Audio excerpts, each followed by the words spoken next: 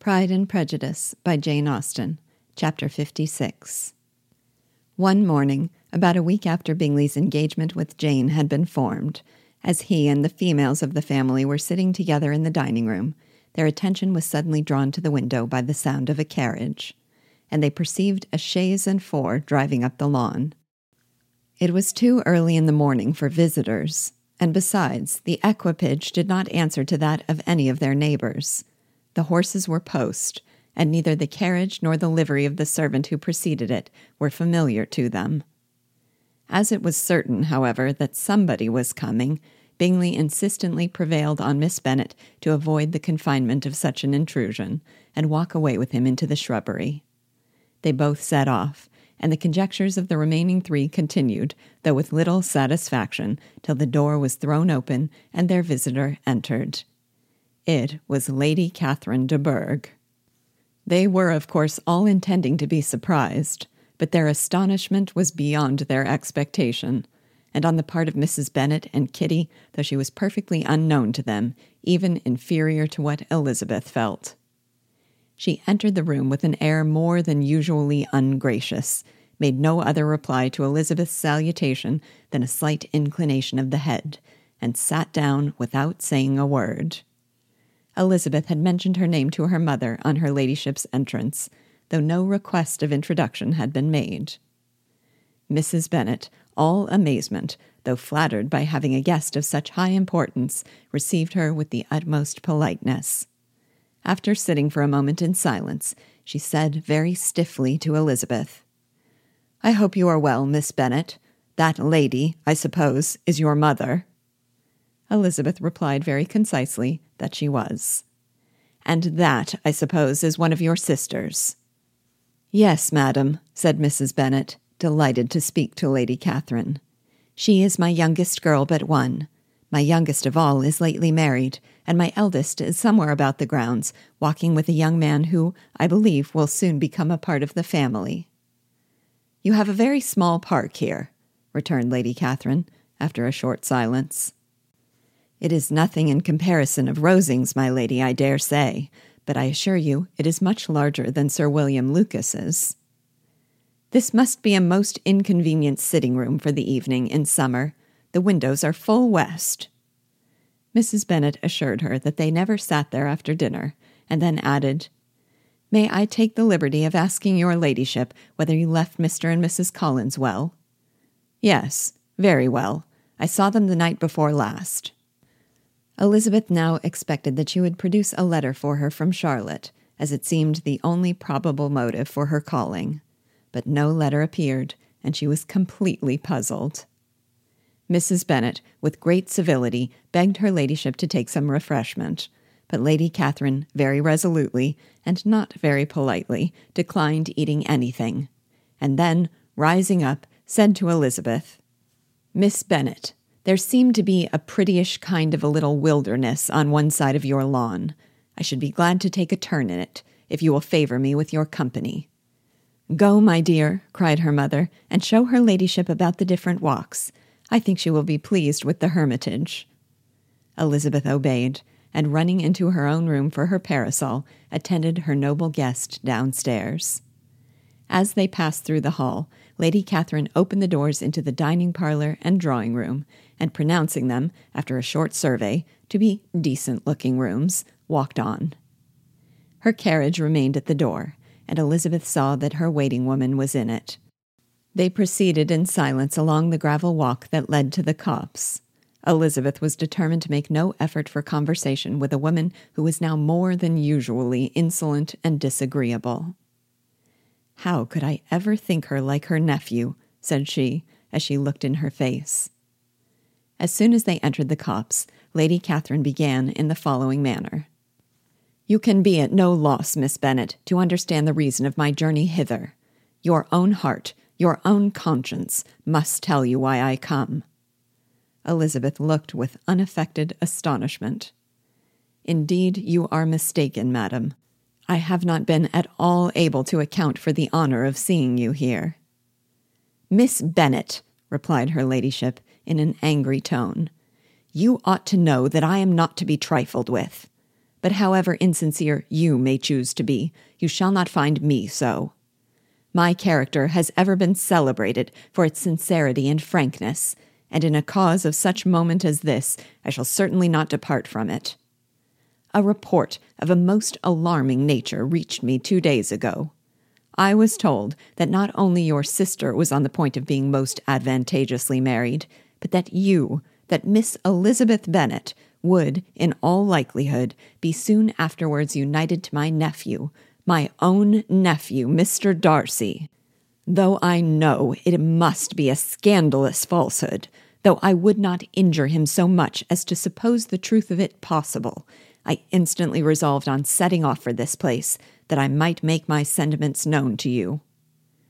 If you believed it impossible to be true, said Elizabeth, coloring with astonishment and disdain, I wonder you took the trouble of coming so far. What could your ladyship propose by it? At once to insist upon having such a report universally contradicted. Your coming to Longbourn to see me and my family, said Elizabeth coolly, will be rather a confirmation of it, if, indeed, such a report is in existence. If? Do you pretend, then, to be ignorant of it? Has it not been industriously circulated by yourselves? Do you not know that such a report is spread abroad? I never heard that it was. And can you likewise declare that there is no foundation for it? I do not pretend to possess equal frankness with your ladyship. You may ask questions which I shall not choose to answer. This is not to be borne. Miss Bennet, I insist on being satisfied. Has my nephew made you an offer of marriage? Your ladyship has declared it to be impossible. It ought to be so. It must be so while he retains the use of his reason. But your arts and allurements may, in a moment of infatuation, have made him forget what he owes to himself and to all his family. You may have drawn him in. If I have, I shall be the last person to confess it. Miss Bennet, do you know who I am? I have not been accustomed to such language as this. I am almost the nearest relation he has in the world, and am entitled to know all his dearest concerns. But you are not entitled to know mine, nor will such behavior as this ever induce me to be explicit. Let me be rightly understood. This match, to which you have the presumption to aspire, can never take place. No, never. Mr. Darcy is engaged to my daughter. Now what have you to say? Only this, that if he is so, you can have no reason to suppose he will make an offer to me. Lady Catherine hesitated for a moment, and then replied, The engagement between them is of a peculiar kind. From their infancy, they have been intended for each other. It was the favorite wish of his mother, as well as of hers. While in their cradles we planned their union, and now, at the moment when the wishes of both sisters would be accomplished in their marriage, to be prevented by a young woman of inferior birth, of no importance in the world, and wholly unallied to the family. Do you pay no regard to the wishes of his friends, to his tacit engagement with Miss de Bourgh? Are you lost to every feeling of propriety and delicacy? Have you not heard me say that from his earliest hours he was destined for his cousin? Yes, and I had heard it before, but what is that to me? If there is no other objection to my marrying your nephew, I shall certainly not be kept from it by knowing that his mother and aunt wished him to marry Miss de Bourgh. You both did as much as you could in planning the marriage. Its completion depended on others. If Mr. Darcy is neither by honor nor inclination confined to his cousin, why is not he to make another choice? And if I am that choice, why may not I accept him? Because honor, decorum, prudence, nay, interest, forbid it. Yes, Miss Bennet, interest. For do not expect to be noticed by his family or friends if you willfully act against the inclinations of all. You will be censured, slighted, and despised by everyone connected with him. Your alliance will be a disgrace. Your name will never even be mentioned by any of us. These are heavy misfortunes, replied Elizabeth. But the wife of Mr. Darcy must have such extraordinary sources of happiness necessarily attached to her situation that she could, upon the whole, have no cause to repine.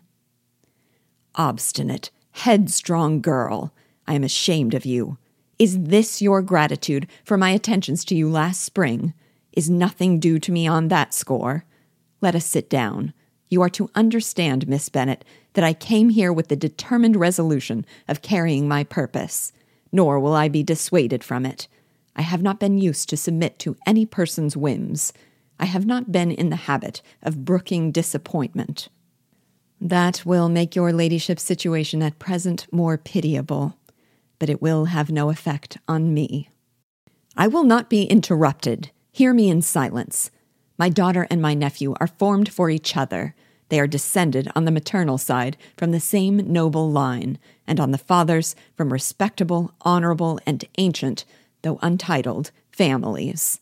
Their fortune on both sides is splendid. They are destined for each other by the voice of every member of their respective houses. And what is to divide them? The upstart pretensions of a young woman without family, connections, or fortune. Is this to be endured? But it must not, shall not be.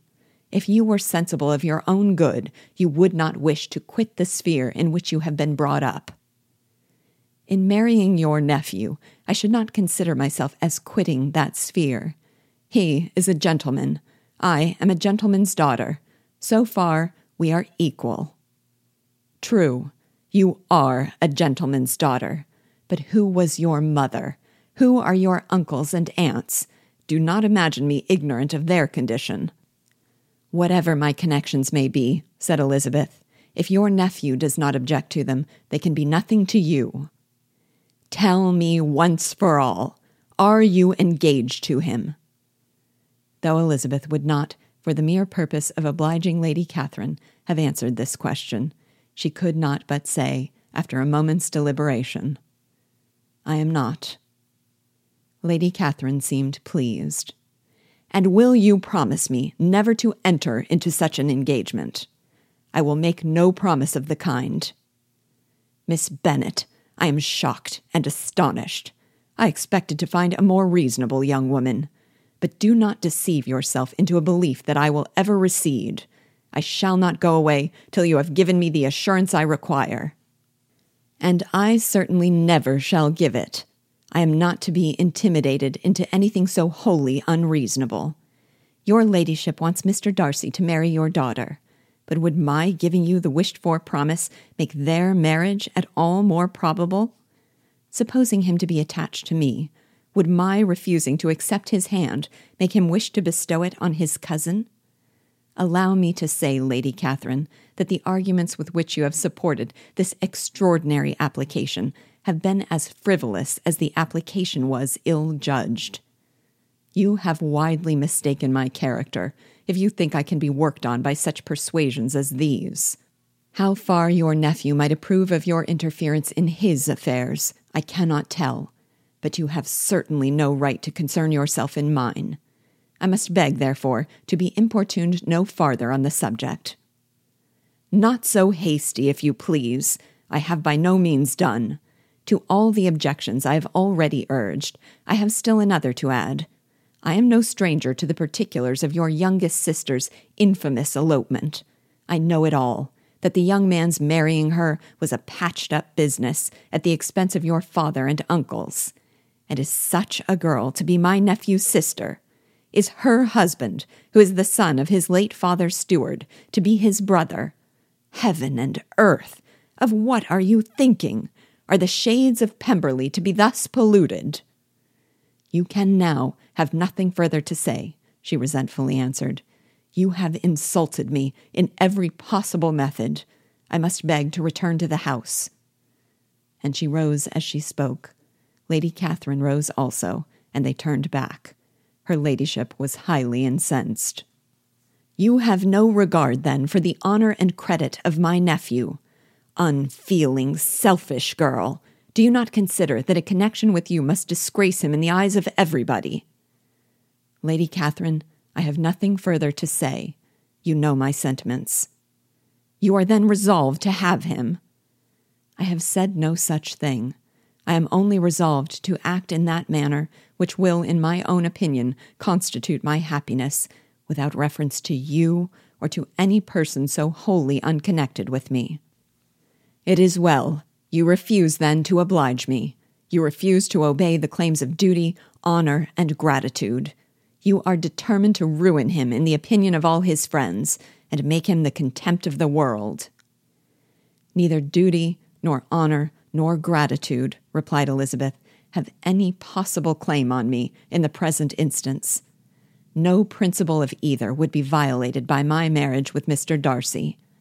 And with regard to the resentment of his family, or the indignation of the world, if the former were excited by his marrying me, it would not give me one moment's concern, and the world in general would have too much sense to join in the scorn. And this is your real opinion. This is your final resolve. Very well, I shall now know how to act. Do not imagine, Miss Bennet, that your ambition will ever be gratified. I came to try you.